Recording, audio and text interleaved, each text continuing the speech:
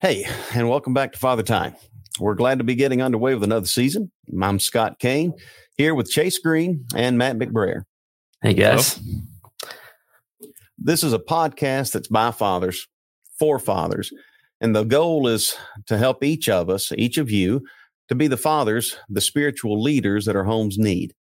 Now, last season, we covered basic themes, getting started with a family Bible time, the power of a dad's influence, and the importance of making the most of it. We looked at some principles, practical tips for investing the necessary time to have a family Bible time. We looked at some major hurdles, pitfalls, and obstacles that a family might face, and some pointers getting past them, and the importance of a dad having a heart that loves God's word and is excited about God's word, because when dad is excited about God's word, it's a whole lot easier to teach it and share it. Now, each of these topics that we covered last season is vital to a family Bible time. And those topics are so important that there's a good chance we're going to hit on some of the same ideas a few times as we move forward with this season. But at the same time, we want to press forward, and we want to keep challenging all of us to keep growing as leaders in the home. Now, our theme for this season is, where are all the godly men? Specifically, where are the faithful fathers and husbands who step up to the task of leading their homes? Chase, why is this question so vital? Well, I think you just have to take a look around, and we look around at not only the world around us, but even in the Lord's church, sadly, and we just don't see a lot of it taking place. We don't see a lot of fathers stepping up as they should. And sometimes there's no spiritual leadership really in the home at all. Sometimes there is some leadership going on, but it's not the father, it's the mother that is the leader in the home. And that's not God's design. God's design is for men, husbands, fathers, to step up and fulfill that leadership role. And we want to encourage men to do that. You know, the Bible talks about the idea of commanding one's family. And that's a commandment for us as fathers, as husbands. And so it's very important for us to make sure and take that seriously and do what we can to lead our wives and our children to heaven. Very good. You know, we think about some of the influences that we've had on ourselves as fathers, and for a while, society has been depicting dads as bumbling idiots on television series and programs. And it seems like some of that mindset has really infected a lot of fathers' mentalities, and it has to be overcome. So your point is absolutely right. We've got a job to do. Matt, here's a question. While it seems that there's a famine of faithful fathers, what are the chances that there are actually thousands of Christian dads out there that are really only a decision away from being the godly leaders their families need? Yeah, I think that's probably a pretty good prospect, because you think about really, society at large is, getting pretty rough as far as moral values are concerned. It's always been pretty bad, but, you think about some of the more modern things that we're dealing with as far as these LGBTQ, movements and things. And it has a lot of people just kind of up in arms in society. And I think people are waking up in society. And I think that also has kind of a reaction too when you see, Christian fathers in the home. I mean, partially, I think sometimes we don't even think about things. We kind of go, well, if it's not broke, don't fix it. And sometimes we just don't even realize that something's broken. And, so I think that it's possible some guys just, they haven't ever thought of it. They've never thought, oh, I should do this every night or anything like that. But another thing is I think that as we look at the religious world, much in the same way that we look at the secular world, I think there's a time of just waking up and trying to do things better. And I think that there's a lot of guys out there that maybe might even stumble upon the podcast here and go, man, I've never thought about that. I need to do that. This is something that we need to do. And we we all can do a better job at whatever we're doing. Always room for improvement, but man, a good Bible time is something, a good place to start with your kids and your wife, and to be doing this together is just a fantastic thing. Our theme this season is, where are all the godly men? And face the facts, every child needs a hero. And face the facts, every man really wants to be a hero, especially to his family. When it comes down to it, real heroes don't actually derive from radioactive spider bites. They don't come from super soldier serums or some genius billionaire inventing gadgets. A super suit's not going to do it. Real godly heroes start with a trust in God, and they're real men who truly trust the Lord. Scripture gives us example after example of heroes who stepped up to the plate. And our goal this season is to look at some of the heroes of faith that can really serve as examples for us as dads. Perhaps the best place to find some of those heroes of faith is to go to what's often called Faith's Hall of Fame, or the Hall of Faith, Hebrews 11. Now, some of the names that we're going to discuss this season, the men are specifically named in Hebrews 11, while others are referenced, but their names aren't given. Some are fathers. Some aren't described or depicted as fathers, but there's still lessons to learn from them. All of the men we're going to discuss this season are heroes. And as the Hebrews writer put it, Hebrews 11:16, God is not ashamed to be their God. Now, that's a description that each of us ought to want for himself. Since we're talking about faithful fathers, let's get started with Abraham. Hebrews 11 commits 12 verses to discussing Abraham. There are only 40 verses in the chapter. Almost a third of Faith's Hall of Fame focuses on Abraham. You might call him the earliest key exhibit in Faith's Hall of Fame. This is the man that Paul would call the father of the faithful, or the father of them that believed. Romans 4:11. Dads, if Abraham can be called the father of the faithful, if he can be a feature exhibit in Faith's Hall of Fame, there is hope for every one of us. The first time we're introduced to Abraham is at the end of Genesis 11. He's called Abram. He's the son of Terah. And although Genesis 11 doesn't discuss his family's religious background, Joshua 24:2 does. Now, Matt, Joshua 24:2 speaks of the idea that they served other gods. How does this really shed more light on Abram's background? And a second part to the question, could this detail be encouraging for Christian dads today? Yeah, absolutely. Let me take a couple minutes here.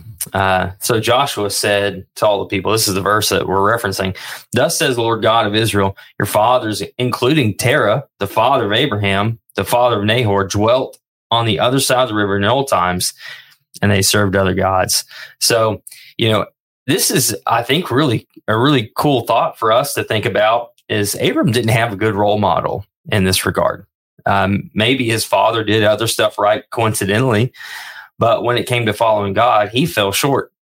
Serving other gods, really has a wide range of connotations throughout the Bible. Now, specifically, we don't know exactly what, Abram's father was doing exactly, but let me just give some wide examples here of things that happened under serving false deities. There's physical mutilation to appease gods, human sacrifice, and harlotry. All of this stuff is just wicked, bad stuff. And there's no telling what Abram's father was doing specifically, but we know this, it wasn't right. Abram went where his dad didn't go. And I think that we can too. Maybe you didn't have a Christian father, or maybe you didn't have a good example in a father. That doesn't have to predict your future. It very well could, but it doesn't have to. You have to make the choice to not do what your dad did. And so every father needs to lead his family to heaven. And you can be that father. You can tread new ground just like Abram did. He didn't know where he was going. God just told him to go, and that's what he did. And so if you've left a false religion of some kind to come to the church, this is probably pretty daunting at first glance. But just remember this, your kids, especially if they're younger, they're probably just going to follow your lead. And so just lead them, just start leading them. That's the main point. I mean, You may not have had a great example, and you may go, "Well, I don't know what to do." Well, just start. That's really where you got to go. Is you just got to start. Yeah, your children are going to eat it up. They want your attention. They crave your attention as a father, and they crave their mother's attention as well. But we as fathers, we need to step up and give them the spiritual training kind of attention that they desperately need. And you might come from, some of our listeners might come from a background of maybe denominationalism or other false religion. A lot of them, let's be honest, with the increasing rates of no religion today, right? There may be some that are coming from a background of, well, they weren't religious previously, but now they're stepping up and they're Christians and they're trying to get off on the right foot. And again, it's so crucial to spend time in God's Word with our families. And so, you think about how Abram's ancestors were not on God's side. And I think about how today, many of us, we might not have had the best example from our fathers or our grandfathers or what have you, but we can start off on the right foot for our families. Great points, guys. And yes, someone has to take the first step. When a family is absorbed in a religion that is not truly following God, someone has to decide, I'm going to make the change. I'm going to do it right. And who knows how long Abram had actually followed in his father's footsteps before he decided he's going to follow the true and living God. And if he can make the change, Matt said, there comes a time you just have to start. There's a quote from Zig Ziglar, not that I endorse everything that ever came out of his mouth, but there's a quote from him. You don't have to be great to start, but you have to start to be great. Well, you don't have to be good at anything when you get started. But if you're going to be good at it, you have to start. And that applies to this as well. So we talk about Abraham. And when we're first introduced to him and his family's background, it's not the most impressive in the world. By the time we get to the end of Genesis 11, Abram has left his home in Ur of the Chaldees, but he takes his father Terah with him. In fact, Terah leaves and Abraham is with him. They're traveling to Canaan, which is where God had told Abram to go. But Abram stops to dwell in Haran.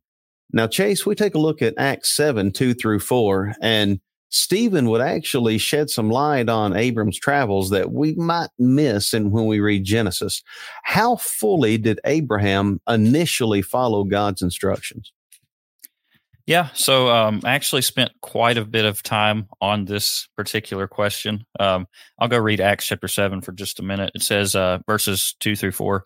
And he said, "Brethren and fathers, listen, the God of glory appeared to our father Abraham when he was in Mesopotamia before he dwelt in Haran, and said to him, Get out of your country and from your relatives and come to a land that I will show you.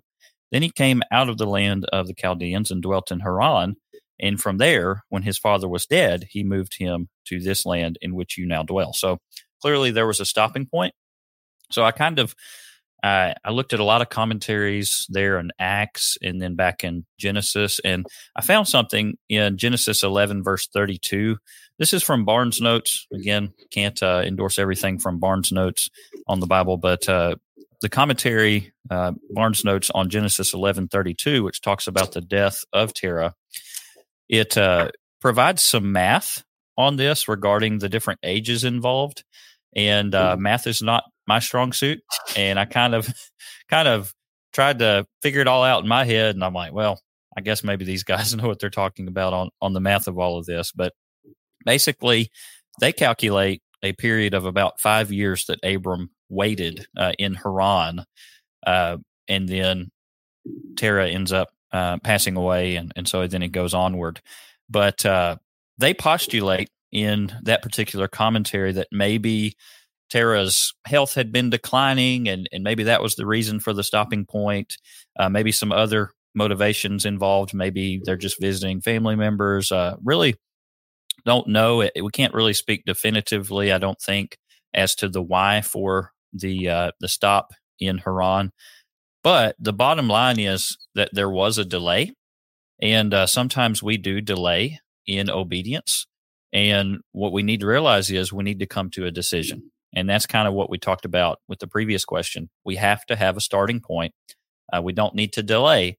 And so if anybody maybe has been kind of casually listening to the different things we've discussed on Father Time, going back to season 1 and going into this season, and kind of maybe playing around with the idea of, I really need to study the Bible with my wife and my children, go ahead and decide to act. Again, we want to impress upon you the importance of acting.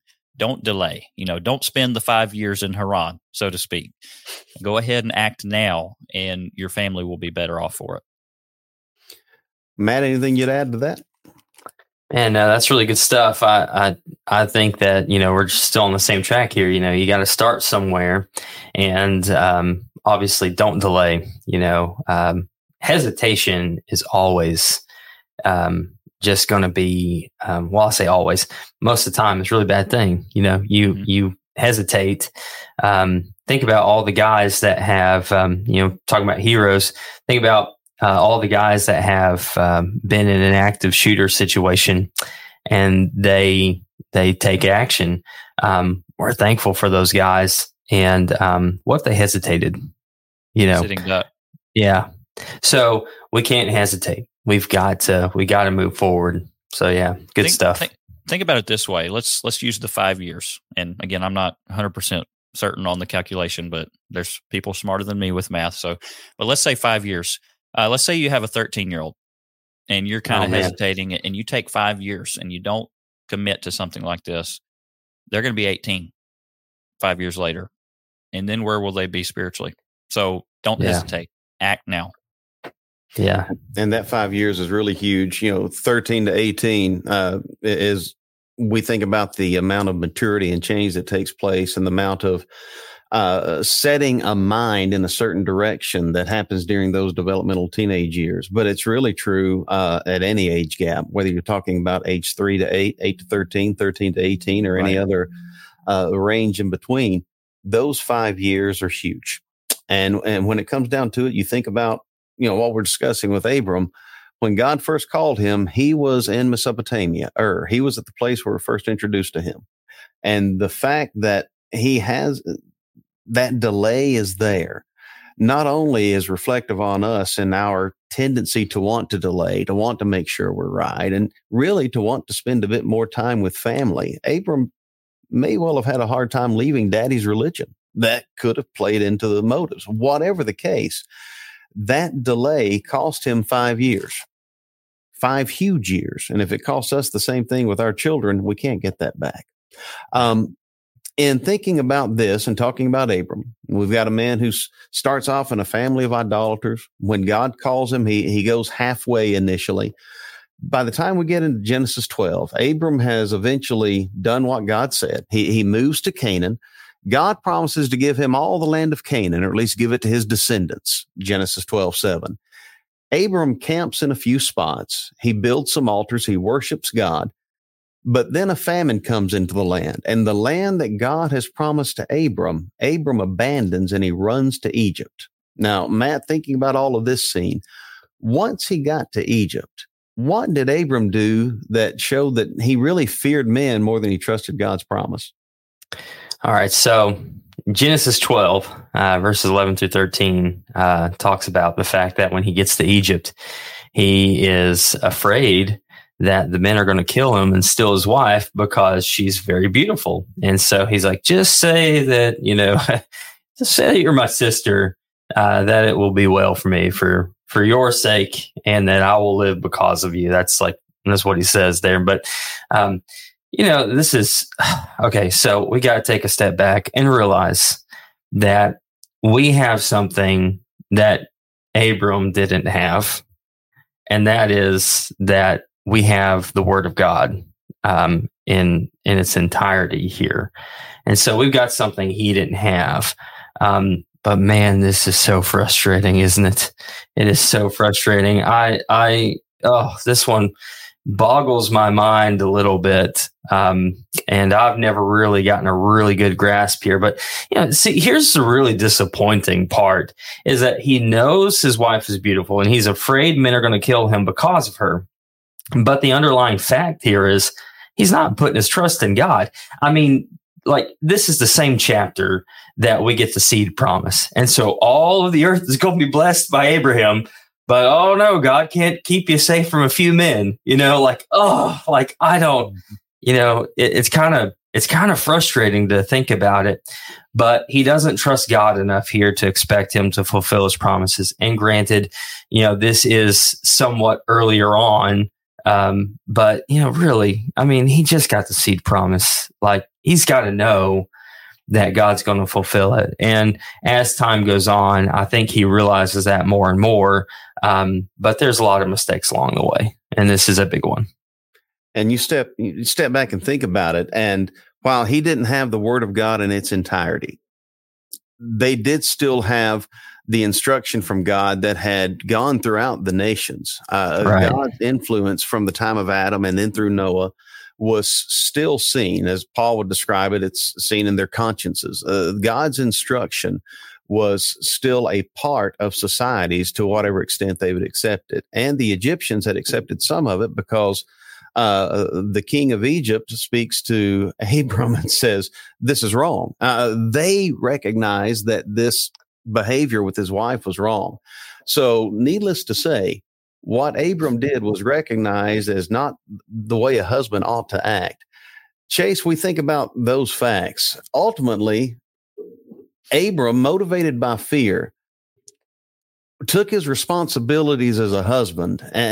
How would you say that he had lived up to the role of a husband here? Well, he abandoned his role. He let fear cause him to abandon his necessary task of protecting her and leading her.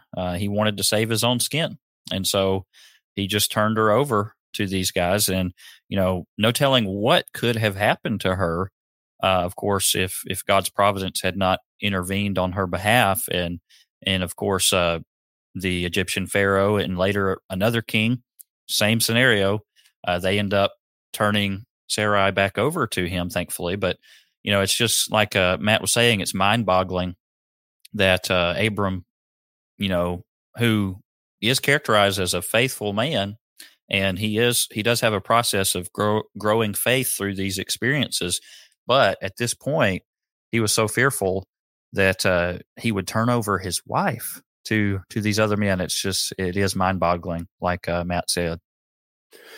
You stop and you think about the extent of this transgression. I mean, not only is there a lie involved, but he's essentially allowing his wife to be a candidate for another man's bed just because he's trying to save his own hide, and ultimately not trusting God to keep a promise. I'm afraid they're going to kill me. Well, God can't spare you.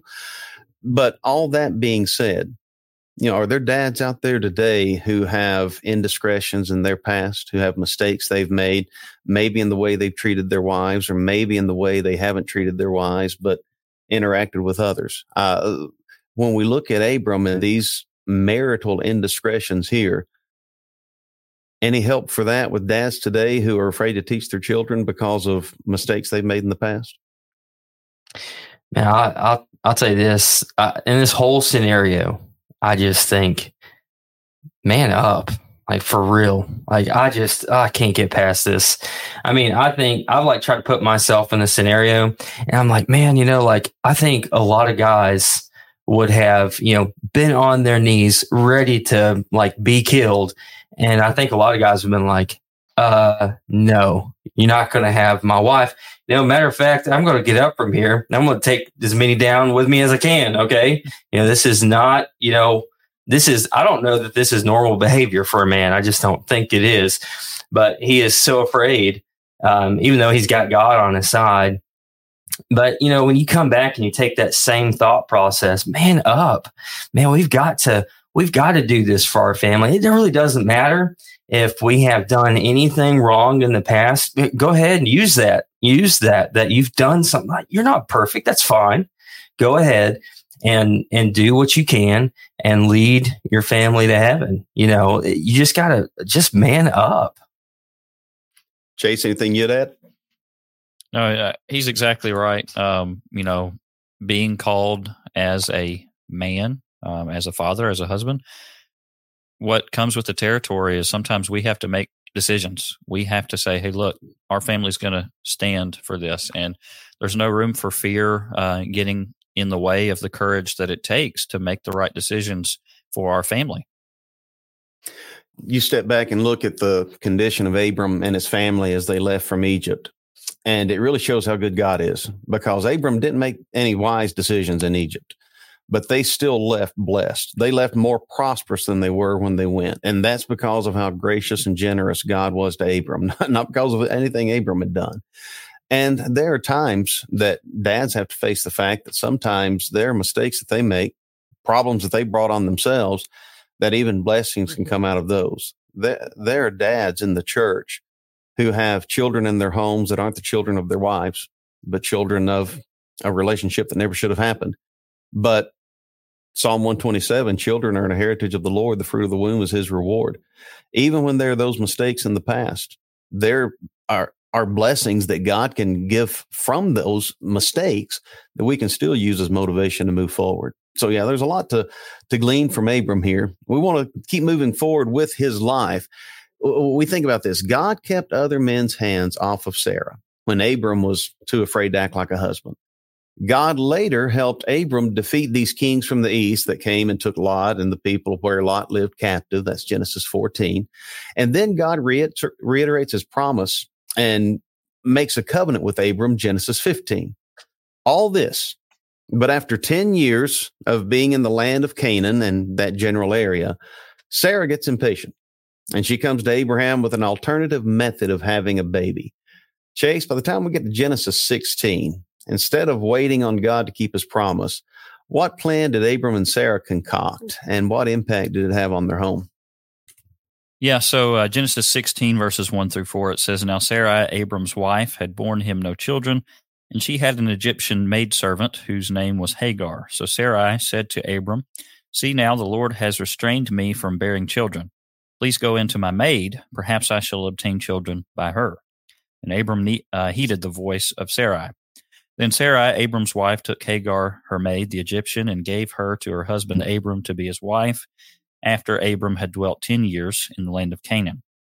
So he went in to Hagar, and she conceived. And when she saw that she had conceived, her mistress became despised in her eyes. And you can keep reading, and just bad blood right from the get-go, so to speak, there between Hagar and Sarai, and the child who was within Hagar, of course, Ishmael, and he ends up being the father of the Arabic nations. And to this day, there's still the family drama. There's still the bad blood between the Arab nations and the other descendants of Abraham, the Jews, even to this day.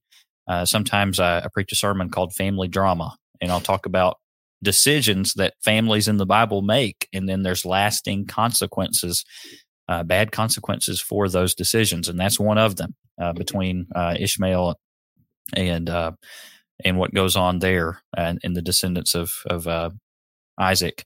So you think about how there is tremendous pressure today to want to conform to our will instead of God's will. You look around at society today, and it's all about, I want to do what I want to do. It's not what the Lord would have us to do. It's what the world would have us to do. And we as fathers, there's going to be all kinds of decision points that we have to make for our families, decisions about school and sports, and are our kids going to have a cell phone or not? And the clothing that they wear, and even, church youth group activities and different things that we as fathers have to make decisions about. We have to man up sometimes. We have to act and say, you know what? The answer is no. This time the answer is yes. As for me and my house, we're going to serve the Lord. We have to make those decisions regardless of whatever pressures might be around us to try to conform to the ways of the world.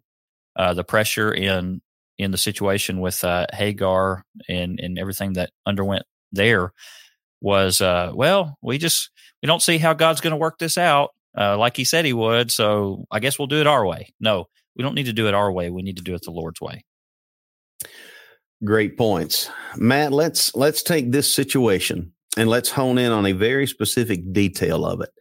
Is there any lesson here for dads who specifically have listened to bad advice from their wives? Yeah, I think number one is don't look down on her.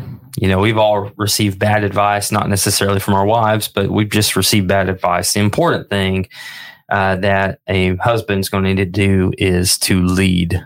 And so another thing is anytime you get advice from anyone, you need to check it with the scriptures. I mean, that would have been a good thing, here. Psalm 1:1, the blessed man's not going to walk in the counsel of the ungodly.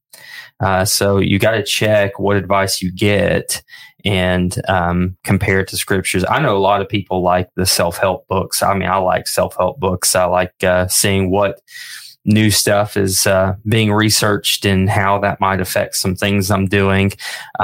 But you've still got to make sure that the self-help is going along with God's word. And I know several brethren that just aren't doing that. They're coming away with some bad ideas. So we may get ungodly advice from people, but we still need to check it with the scriptures. Also, in leading, we need to help our wives to see an error if they can't see it. But then here's another thing that I think is important too. You still need to listen to her, though. I mean, she's got valuable insight. And even if she was wrong one time, don't hold that against her and still listen to her. And again, check those things with scripture. I think that's part of the problem that we see I think I've seen this more in the church, really, I guess, but where husbands go, well, you know what, I'm the man, I'm going to be in charge here, I'm going to do everything. And well, you know what, you can be a tyrant in the home, and but you won't be leading your family to heaven that way. We've got to still listen to our wives. Now, ultimately, you need to make the decision because you're the head of the household, but listen to her. So don't look down on her. Help her to see her error. Check with the scriptures, making sure everything's good, and continue to listen because she may. I have found that my wife, in particular, helps me in the compassion category.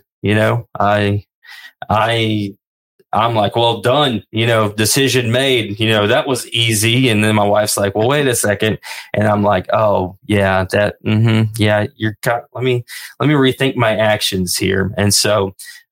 She's a helpmeet for a reason. She is to help us. Yeah. I was going to add to that if I can real quick. God designed males and females surprisingly very differently, right? So there are some things that our wives are going to be in tune with that not really on our radar, right?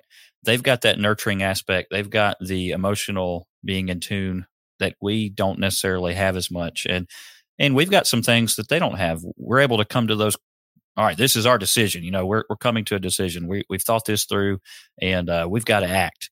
That's how we naturally are bent, and God designed us that way. And we need both, and we need to make sure and come together as a husband and wife team, and take advantage of both of our natures as men and theirs as ladies for the betterment of our families. Great points, guys.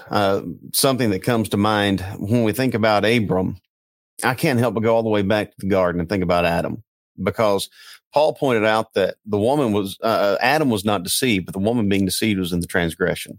According to Genesis 3:6, she took of the fruit, she ate thereof, she gave to her husband with her. He was right there. He didn't say anything. He wasn't deceived. In other words, he stood there and let her eat of it because he was interested in getting some of this fruit too. The temptation that the serpent brought to Eve was actually something that was interesting to Adam rather. I can't help but wonder if some of a similar mentality might not be the case with Abram. When his wife, Sarah, comes to him at age 75 and tells this 85-year-old man, hey, why don't you have a child with this presumably teenage or early 20s Hagar? How much of Abram was just focused on lust of the flesh and a desire there that ungodly in and of itself? And yeah, that's the same thing can happen today when men will blame their wives for a suggestion when it's what the guy wanted to do the whole time. But when you've got a man that's worth his salt, a husband that's truly being a husband, even when the wife's advice or desire is not the best route, how often is it that a man wakes up in the morning and says, I'm going to see how I can upset my wife today. I'm going to see what decision I can make that's going to make her angry. I don't know a wise man in the world that wants to do that. When we talk about how husbands treat their wives, and it's important for wives to appreciate this too, any good man is inclined to make decisions that are to the benefit of the wife. But he also, if mom ain't happy, ain't nobody happy. He takes that in mind as well. So that's a consideration that everyone needs to keep at the forefront, is that, dads, husbands are desirous to have happy wives. And if they're willing to make a decision that's contrary to the wife's inclination, then it's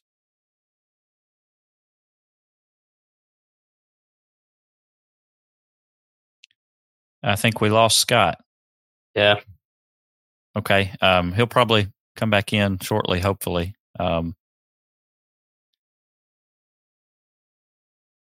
Must be internet issues in Memphis. I guess so. Yeah. So, Matt, what do you think? I guess we'll keep going until hopefully he can hop back in. Well,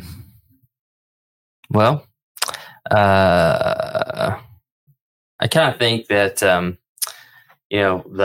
point that, he was making, as far as, the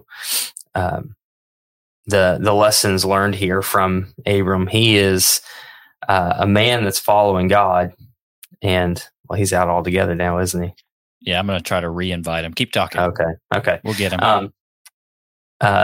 Anyway, here, let me just take a hard break and go right into this. All right. So, Abraham could have been called the father of the faithless. He served other gods. He's fickle, followed God halfway. He's fearful of the Egyptians, is forceful, tried to force God's promise instead of waiting on God. Yet Paul called him the father of all that believe in Romans 4:11. So even while Abraham was still messing up and learning and growing, God was willing to count Abram as righteous because of Abram's faith in God. This is something that we need to kind of ask on the basis of Abram's relationship with God. Was it Abram's upstanding moral fiber, or was it his trust and faith are in God? And of course, that the answer to that's pretty simple. We've got to know that he is not perfect here. It's not his moral upstanding fiber here, but it's his trust in God. I was at a Bible camp recently where we talked about this very subject with other people, because other people are mentioned in the Hall of Faith, and yet they make some pretty big mistakes. And so the end result is that the Hall of Faith is looking at the times of faith. And when they're following faithfully, they make mistakes, but they do follow faithfully here. Now, the point that we need to make with his relationship with God is, Abraham makes a lot of mistakes, and we're all going to make mistakes. I tell people from time to time, there's a phrase that I use quite a bit. I got it from, I think Michael Hyatt is the person I got it from. He's a time management guru, has a pretty successful podcast. But anyway, I tell people from time to time that sometimes done is better than perfect. Because, really we tend to be perfectionists and we want to get everything right. But if we do that, we will never get started, because we will never be perfect. And so sometimes done is better than perfect. And so, because Abraham counted on his faith in God to keep his promises, God could count on Abraham to follow God's righteousness. So God was so certain that he could count on Abram that later, as God prepared to visit Sodom, he asked whether he should keep secrets from Abraham in Genesis 18:17. And so, Chase, as flawed as Abraham had been, what did God know Abraham would do with his household? Hey, he's back. Hey, good to be back. Scott's I was back. abducted by aliens, but they didn't no. want me. Yeah, well. Oh, man. Well, I'm glad they didn't watch you. That's good. We thought maybe Memphis was having a massive internet outage or something. Who knows, man? It comes and goes. I apologize for that. That's okay. So let's see. Where did you lead into the outline, Matt? As flawed as Abraham had been. Yeah. So I God know down to that section down there where you're about to answer. Okay. So what did God know Abraham would do with his household? So I'm going to read Genesis 18, verse 19. It says that, for I have known him, God says, in order that he may command his children and his household after him, that they keep the way of the Lord, to do righteousness and justice, that the Lord may bring to Abraham what he has spoken to him. So Abraham would command his household in such a way that they would keep the way of the Lord.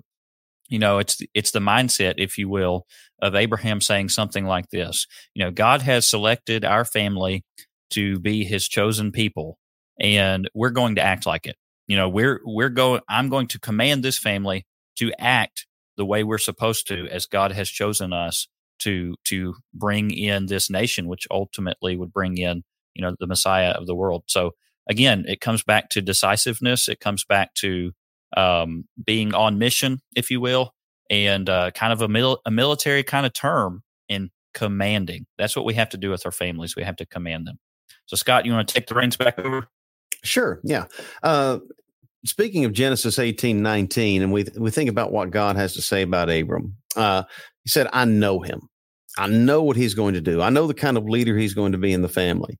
This not only hits on Abram's relationship with his family, but also his relationship with God. The term know here is translated in various ways in the Old Testament, but at one point, it's the word that's translated familiar friend. In other words, the one that I truly know.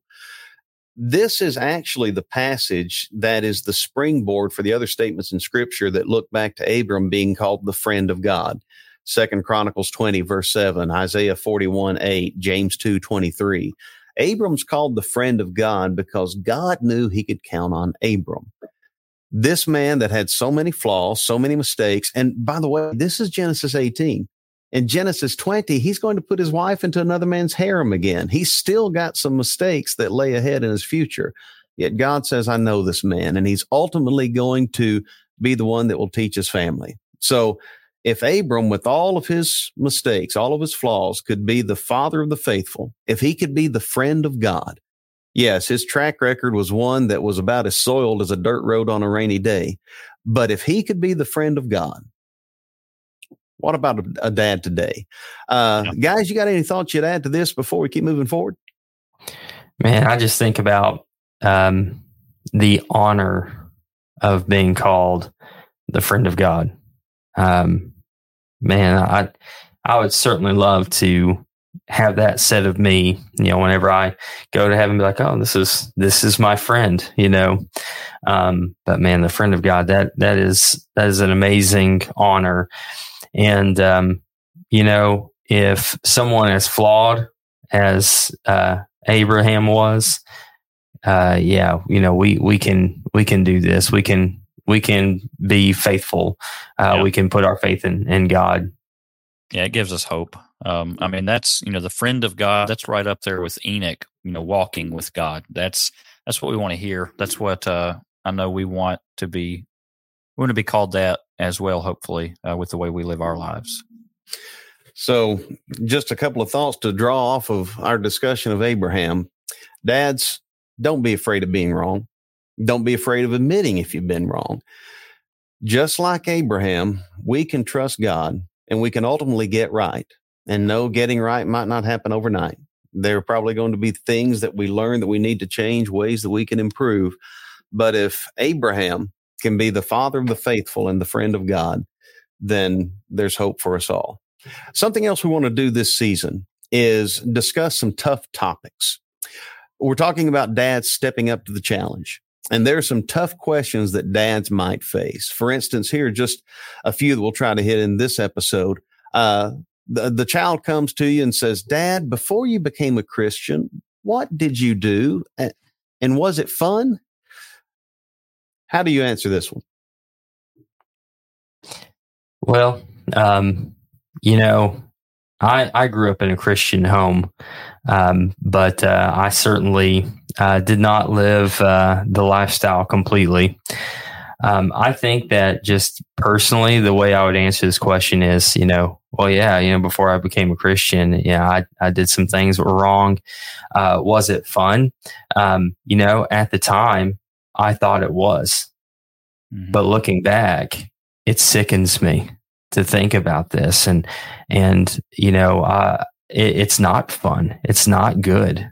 And so I would look back on my life with great regret. And I don't want you to have that regret. Yeah, I think we have to be totally honest with them. Obviously, don't go into graphic details, but we need to be totally honest and talk about the passing pleasures of sin. Hebrews 11, verse 25, I think it is. Right. We need to explain that, sometimes sin is quote unquote fun, if you will, but then we can say, looking back, I see all these negative consequences of the sin that, it caused a lot of heartache in my life. And I wish I had not done those things, and talk about how, we all sin, and that's why we need the blood of Jesus Christ. And we can talk about, Romans chapter 6, grace is not a license to live in sin. We need to avoid sin. And we need to be, as we grow in Christ, we should be sinning less and less. And so I think we need to talk about sin. We need to say, look, I've done plenty of things I should not have done in my past. But let me tell you, much better life to lead is one where you're not sinning. One of my goals as a dad from the time that first learned that we had our first child on the way was to see to it that my child turned out to be a better person than me, which at that time was not a high bar. Those things being said, when that kind of question is asked, it depends on the child's age as to how specific we might get in answering those questions, because there may be times when some of the details may be more pertinent. And then there are times when some of those graphic details never need to be shared. And some of those regrets never need to be categorized too specifically. But yes, the focus on the fact that, hey, we need Christ and we can be better. And just because I once thought that was fun doesn't mean that it still is. Doesn't mean that it really ever was. All right. So another question that can come up.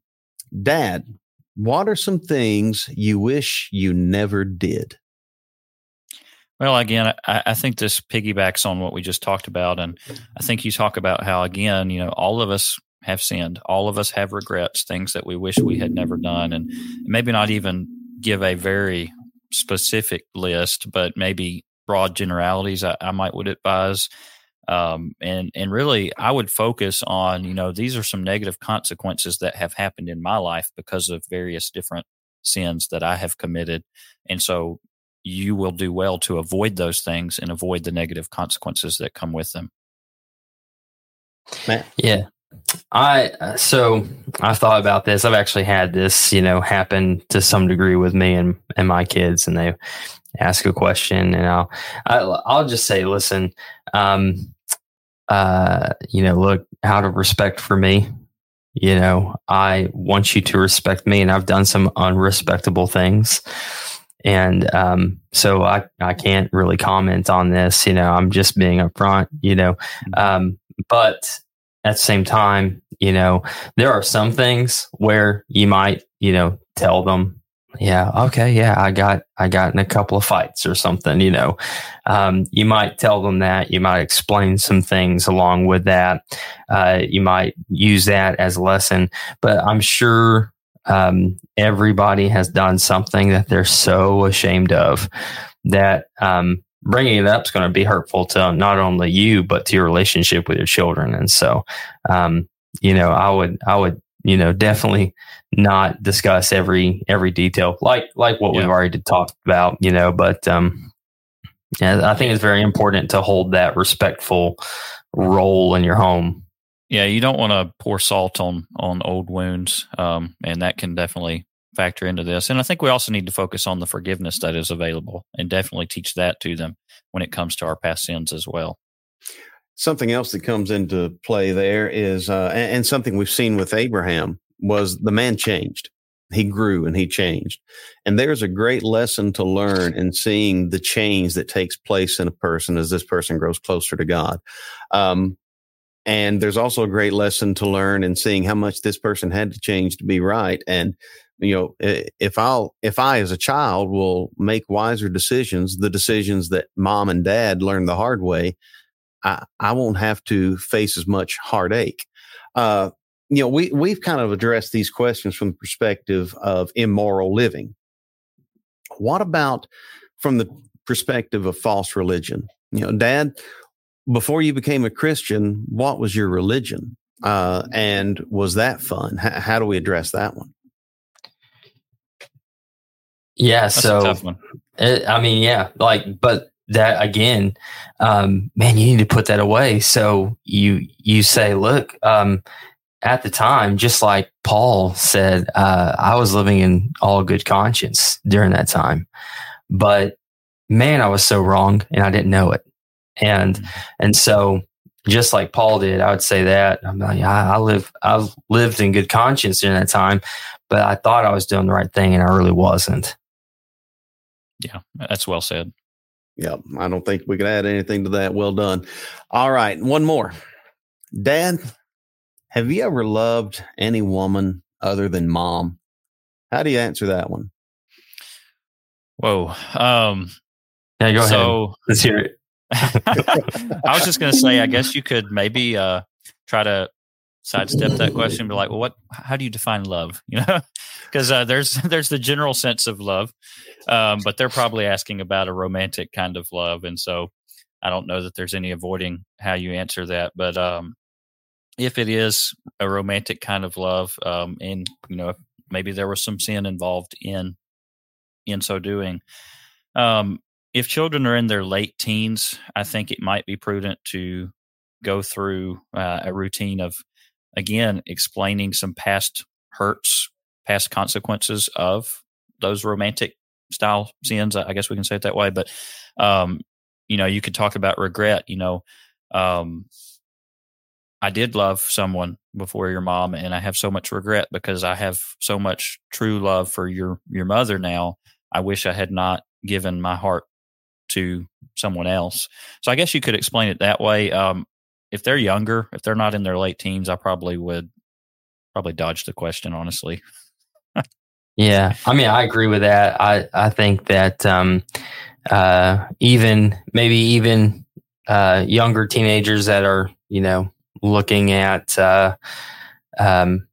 relationships, explaining some of that hurt and saying, I did, I was in a relationship with somebody before, and you don't even have to get specific, but we've even talked about this with our kids to a little bit of a degree. And I've got a 13 and, or 12-year-old and then an almost 15-year-old. And so, I've talked to our oldest a little bit and said, it is best not to get into a relationship until you're like 18, because things just change so much. And so I explain that because, like, listen, and I've explained this too. It's like you kind of give a little piece of yourself away when you're doing this. Mm-hmm. And then, like, if you are going, and like you're going to have new experiences. It doesn't have to be sinful, just new experiences. And you're sharing that with somebody that ultimately is not going to be your spouse. What? And, there's a lot of things that I look back on and go, man, I wish, like we go and do something. It was so much fun. And I go, yeah, I remember when I did this with somebody else,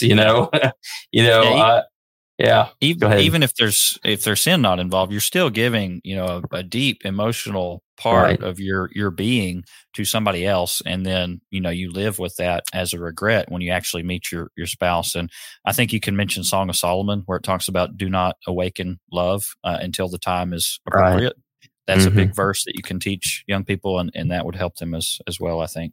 Well, let me give an example of this so that we're not being vague here. One of the things that I really like doing is I like kayaking, and one of my favorite days ever has been kayaking with my wife. We just got this trip where there's a bunch of other people going. We just kind of hung out the back of the pack and just kayak down this river in Missouri, and it was fun. It was fun. One of my favorite days. She enjoyed it. I enjoyed it. And then I go, this isn't the first time I've kayaked with a significant other.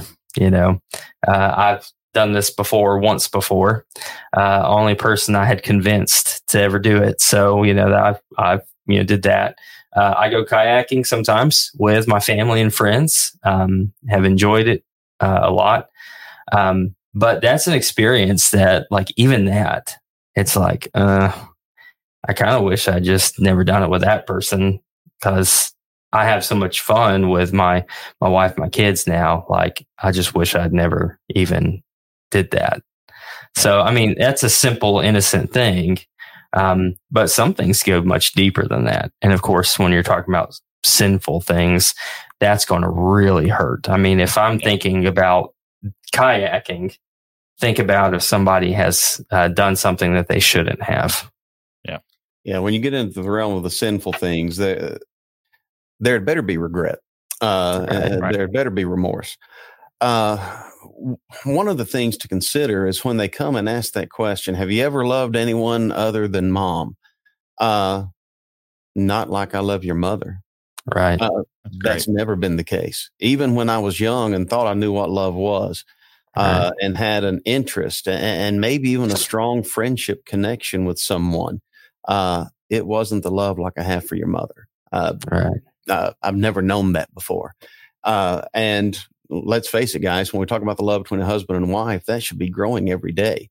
But so when they come and they ask that question, it's one thing to acknowledge there's a growth process, especially in those formative years when we're getting to the age that we are interested in finding a spouse, finding a mate. And there can be a search involved in that. And there does have to be a certain level of my heart's open to the possibility with one person. Oh, well, this didn't work out. And sin doesn't have to be involved. When it is, we understand that shouldn't be the case. There needs to be repentance.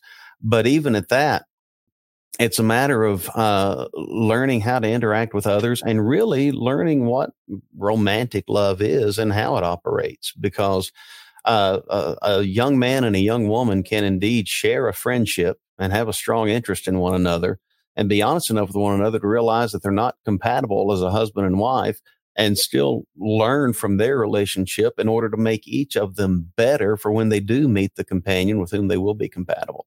So there are a lot of things that can be shared, but provided that we keep it on the level of, once I say I do, I'm done.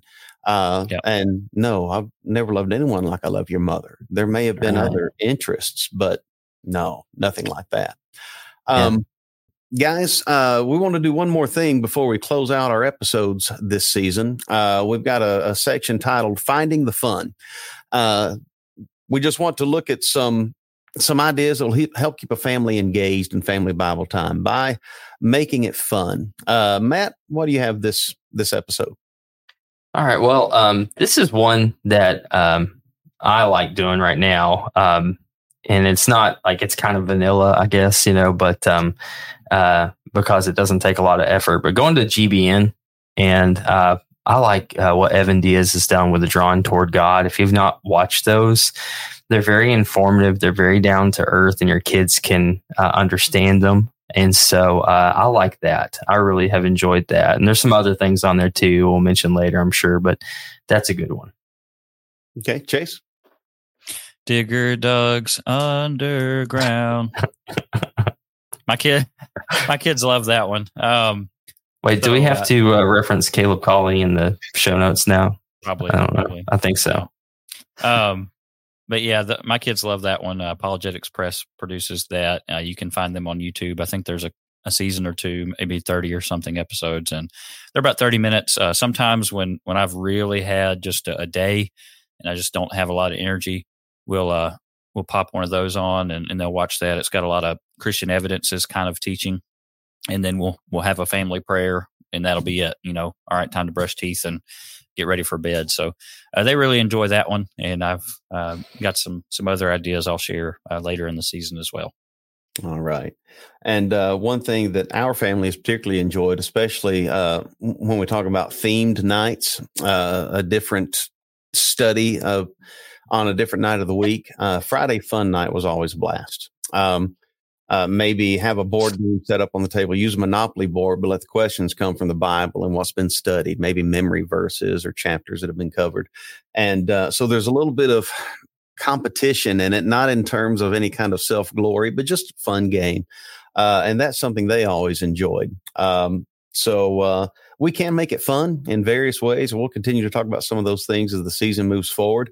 Guys, anything else you would add from what we've discussed today? No, I think we've had a good lesson today anyway. All right.